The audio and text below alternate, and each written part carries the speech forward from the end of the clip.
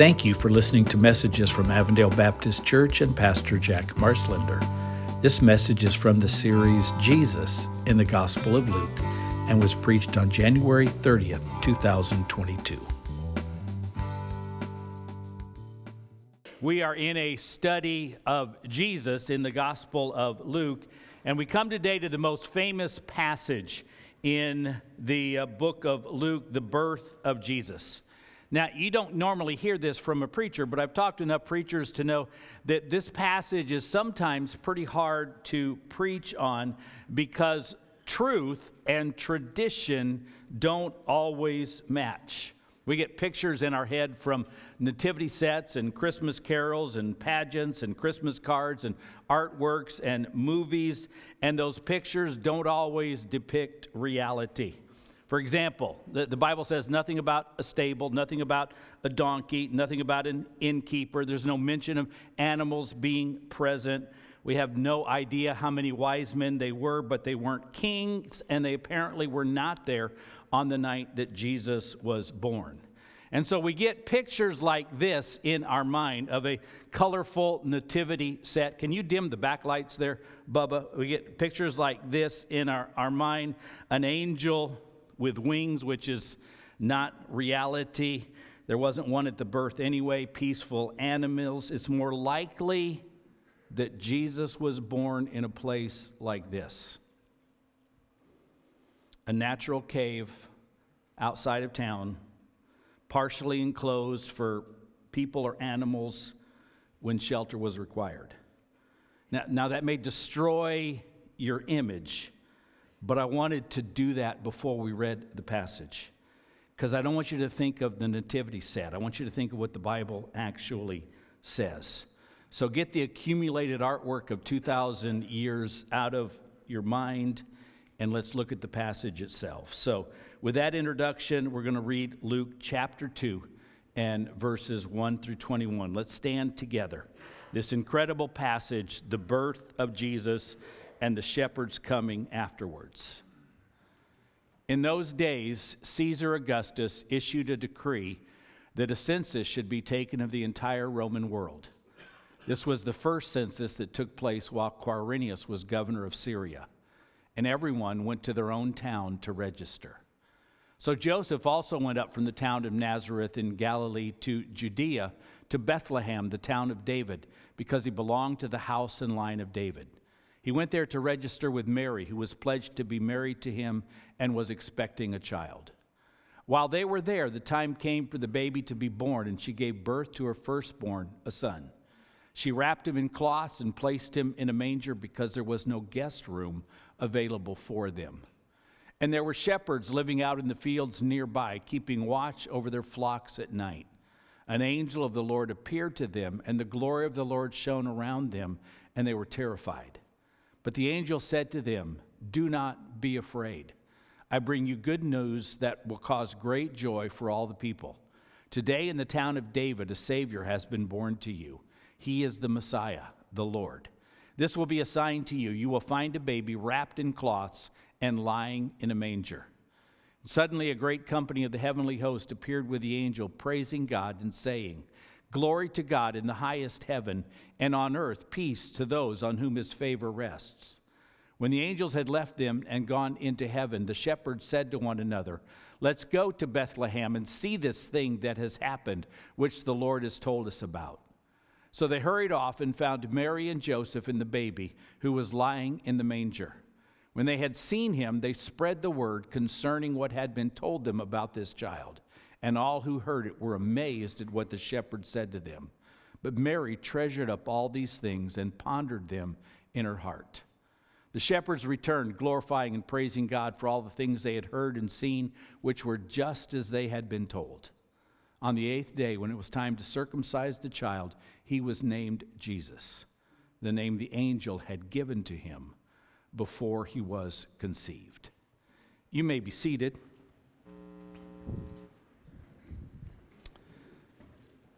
And so that's the true story of the birth of Jesus, who had entered into the womb of Mary 9 months before that night. It's the most incredible thing that ever happened on earth. God left the glory, the luxury, the majesty, the safety of heaven to come to earth through the womb of a young teenage girl. And then the shepherds, hearing from the angels, came and saw and praised God. Let's watch a short clip of the shepherds coming to find Jesus. Since it's a nighttime scene, we're going to dim all the lights. Let's watch.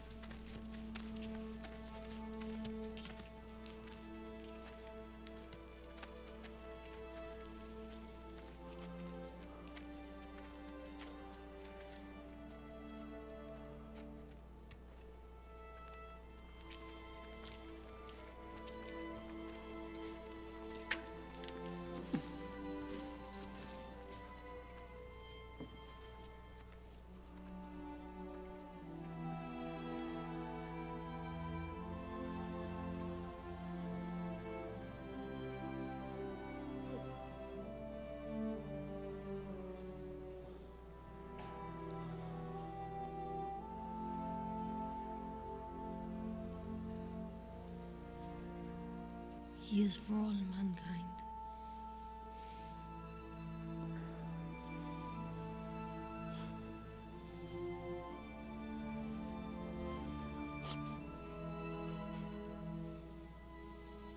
We are each given a gift.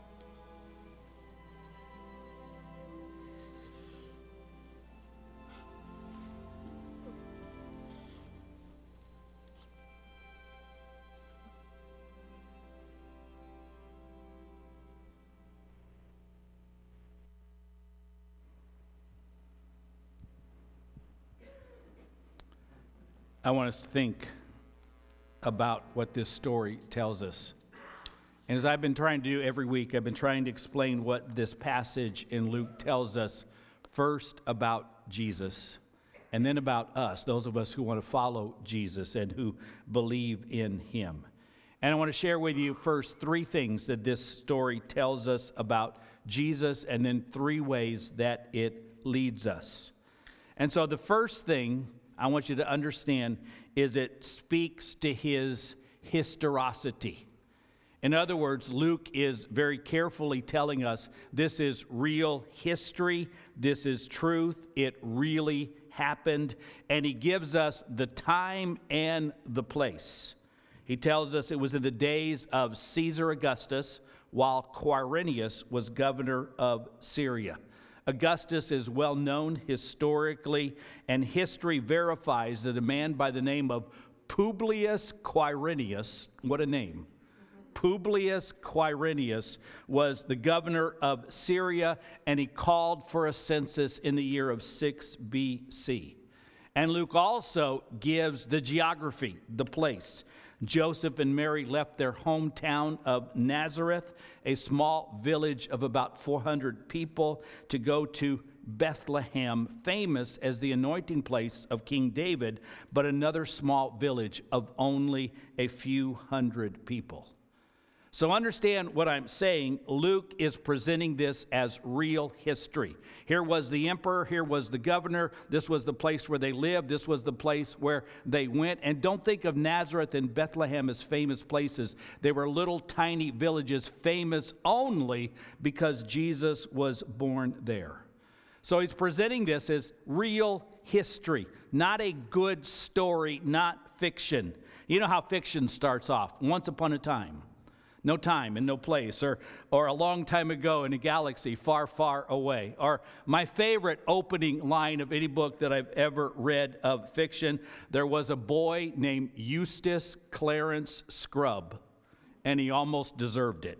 I always loved that line, but it's clear that that's an introduction to fiction. Luke is giving real places, real names, real people. Historians can argue about the timeline of the overlap of Augustus, Quirinius, and Herod, and therefore try and peg the exact date of Jesus' birth. But there is no doubt whatsoever that Luke is talking about real people, a real place, a real thing that really happened. You will find people today who doubt the birth of Jesus, but you look at what Luke is doing. He is not presenting a story, he is presenting history. And so that's one thing that Luke tells us in this passage, is the historicity of Jesus. And the second thing that I want you to note is how Luke shows the humility of Jesus. Listen, Jesus could have chosen to be born anywhere, to anyone, at any place, at any economic level. That's different than us. We didn't get the choice. God assigned that to us. I've been blessed to be born as a white American in a middle-class family. Jesus humbly chose to be the earthly son of Mary and Joseph. So think of some of what that means. He humbly chose to be born in a minority race that had always been and still is hated. He humbly chose to be born of poor parents from a small town who went to an even smaller town to be born. I don't know how well you know Arizona, but I kind of wanted to give you a picture. Nazareth was about the size of Winkleman, Arizona, and Bethlehem about the size of Oatman, Arizona.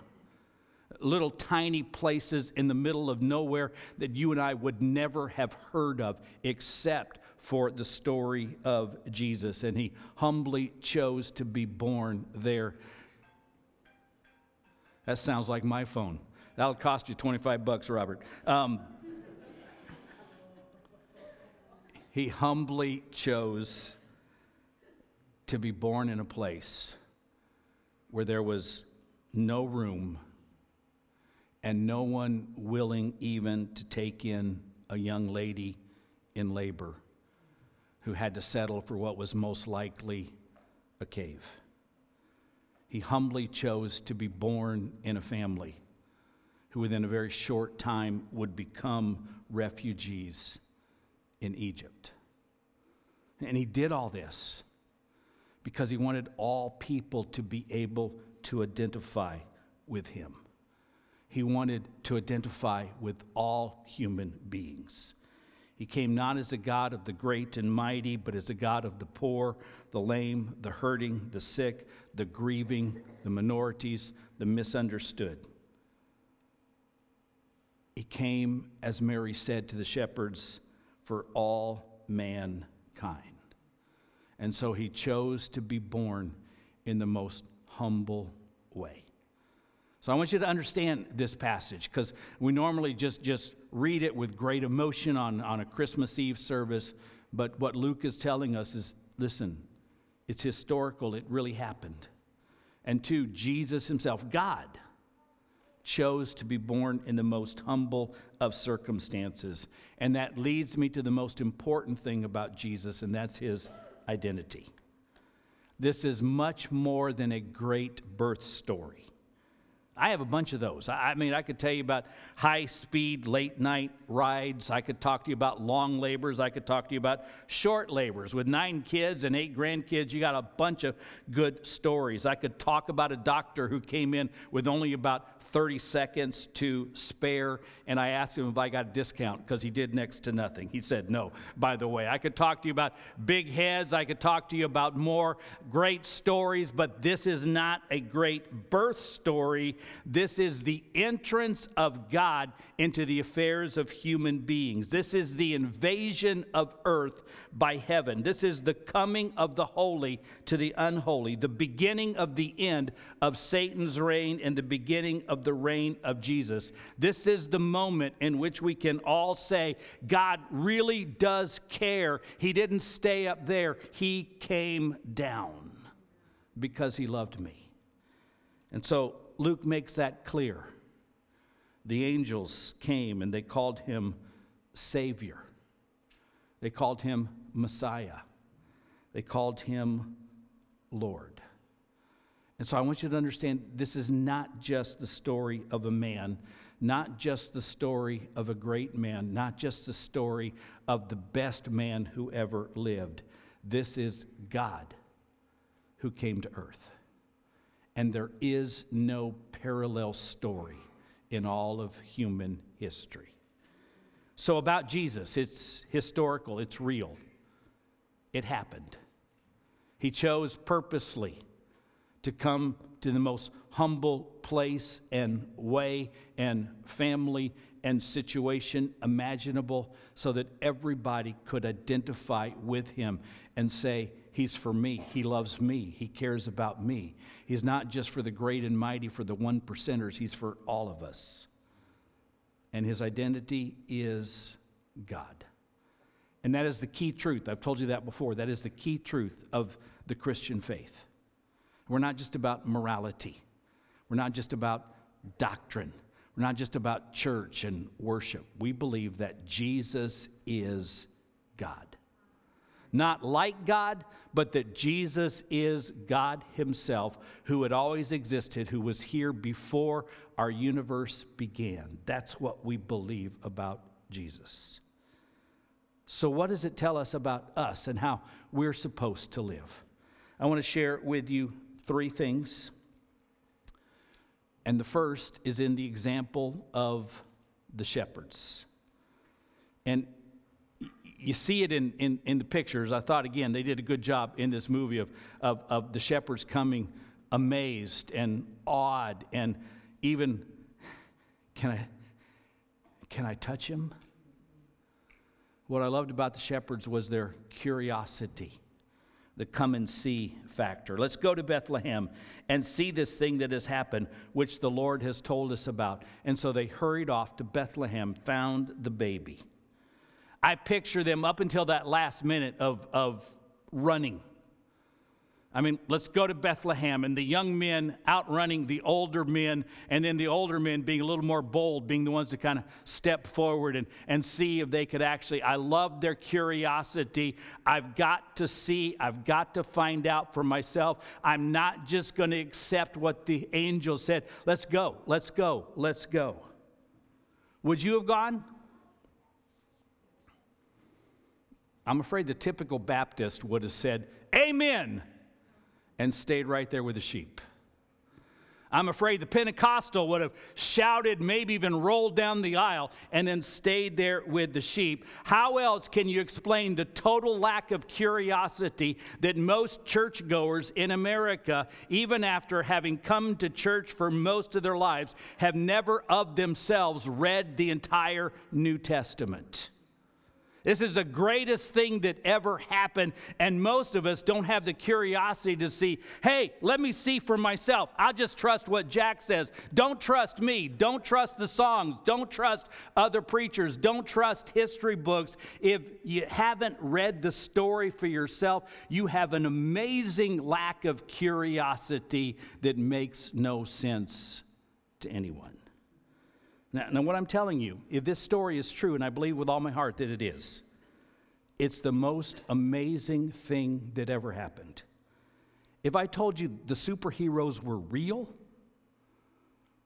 and that Superman was outside, and willing to give us a flying demonstration and talk to us, if Batman was real, if the Flash was really fast, I'm sure we'd check it out. What I'm telling you is much more incredible than that. Not a superhero, but God himself came down, and the book that tells us the story, this book, has changed more lives for good than all of the rest of the books ever published combined. Hundreds of thousands of people have been martyred. Millions actually have been martyred because they believed it, translated it, distributed it, or proclaimed it. You owe it to yourself. If you have any curiosity at all, is God real? Is Jesus real? Is this really Jesus? Is the story true? If you have any curiosity at all, you need to read the story for yourself. Now, I'm not putting down the Old Testament because you ought to read that too, but I'm really saying you ought to focus on the New Testament, the story of Jesus. It's a very short, novel-length book. Don't think you have to take a year or 2 years or 3 years or 6 years to read it. I typically read about a book a week. Some of you are slower readers than I am, but any of you beyond the 3rd grade could easily read the New Testament in a month. It's not that long. Do you have that curiosity factor? To come and see. I want to know for myself. I don't want to just come to church and get a paragraph a week of this. I want to find out for myself. So if we're really followers and believers of Jesus, that ought to be a life passion. I need to know if this is true. I need to know what Jesus did. I need to know what Jesus said. I need to know how Jesus thought. I need to know how Jesus wants me to live. And I get that only by firsthand experience. Curiosity. Come and see. And the second thing that I want you to see is also from the example of the shepherds, and that's the communication factor, go and tell. The shepherds didn't know everything that we know today. They didn't know about the cross. They didn't know about the resurrection. They didn't know about all the miracles. They didn't have the New Testament written in front of them. But verse 17 and 18 says, when they had seen him, they spread the word concerning what had been told them about this child. And all who heard it were amazed at what the shepherds told them. They weren't rabbis or preachers. They were shepherds. Typical workmen doing their jobs. But they were unafraid to tell the story. And 30 years then before Jesus began to preach, word of him began to spread. And my hunch is that 30 years later, when Jesus began to preach, people were starting to ask, hey, is this the guy, that old guy, that shepherd, is this the guy that he told us about that was born of a virgin and was in a manger in Bethlehem? They didn't know the whole story, but what they knew, they told completely. Listen, in 5 years or 30 years from now, will people remember what you're talking about? No one will care in 30 years that I'm talking about my favorite football team or my favorite vacation or my new truck or my favorite meal or my favorite or least favorite politician. All of that will be old news. But if someone remembers that I talked to them about Jesus, that will make an eternal difference. So what are we talking about? The church has to be careful because we're talking about everything but. We talk about laws that we want to see passed. We want to endorse politicians. We talk about morality, homosexuality, transgenderism, all of the issues of the day. And I'm not saying those are unimportant issues, but what people really need to hear from the church is that Jesus is God and he offers everlasting life. And if you don't know the whole story, do what the shepherds did. Tell what you know about us. The curiosity, we need to jump into it for ourselves. The communication, we need to go and tell. And the third thing I want you to see is from the example of Mary and Joseph themselves, the obedience factor, the follow through. Verse 21, on the 8th day when it was time to circumcise the child, he was named Jesus, the name the angel had given him before he was conceived. God had said, name him Jesus. And they did.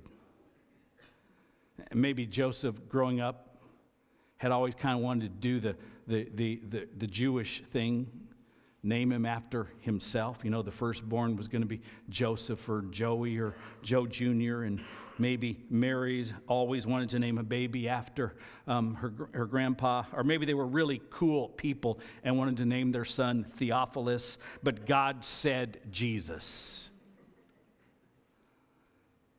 And so on the 8th day, when it was time to circumcise, and that's when he officially gave the baby his name. His name is Jesus. Listen, we often make Christianity way too complicated. It's pretty simple. You listen to him, you believe him, and you obey him. You do what he tells you to do with no excuses, no explanations as to how things have changed, no whining, no complicating factors, no analytical circumlocutions that allow you to do what you want to do instead of what God tells you to do, no rationalizations, no procrastinations.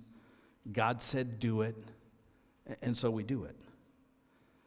And so I want you to understand, Christianity is pretty simple when you think about it. Jesus is the Son of God who came to earth, died on the cross, rose again, and is alive today. Believe in him and obey him. Don't make it something that a scientist has to study to understand. Jesus is the Son of God. He came to earth, born of a Virgin Mary, died on the cross, rose on the third day, is alive today. Believe in him, and then because you do what he says. That's the heart of our faith. And oftentimes in our in-depth study of Hebrew and Greek and everything else, we overcomplicate it to the fact that people forget what's our story, what's our faith, what's it all about. Jesus is the Son of God. Believe in him. And because you believe in him, follow him. So what am I asking you to do? What's next? I'm going to ask you to do two things.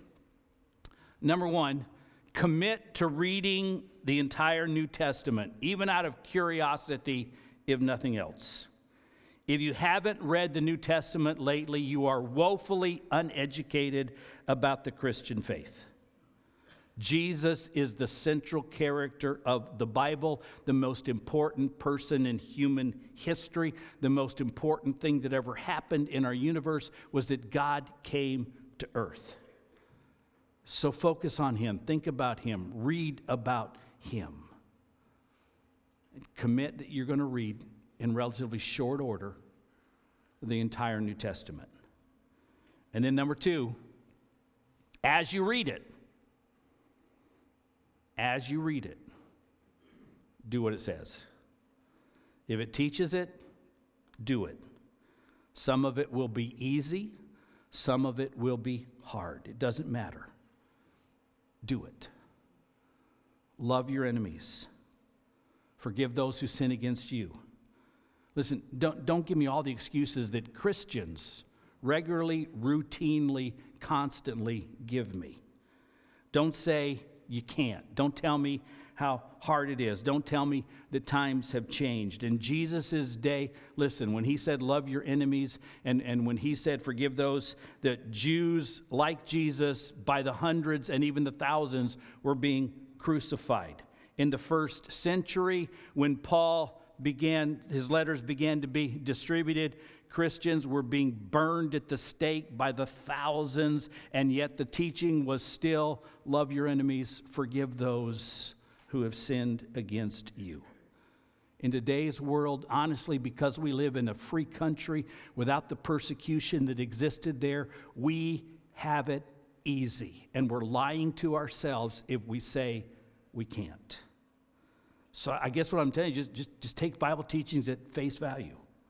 Name him Jesus, okay? He's Jesus. So honor your parents, don't get drunk, give generously to God and the poor, and 100 more commands. Believe it and obey it. That's our faith. And I know I'm often accused of just kind of preaching the simple version, but I do it because I don't want to make it overly complicated. I don't want to delve into the third declension of a Greek verb. I want to tell you the simple truth. Jesus is God. He came. He died. He rose. And he offers everlasting life and the forgiveness of sins and eternity in heaven to everyone who believes in him. And in the meantime, he says, obey me. It's not overly complicated. That is our faith. And I'm just challenging you to very simple, straightforward terms to live it. Thank you for listening to messages from Avondale Baptist Church.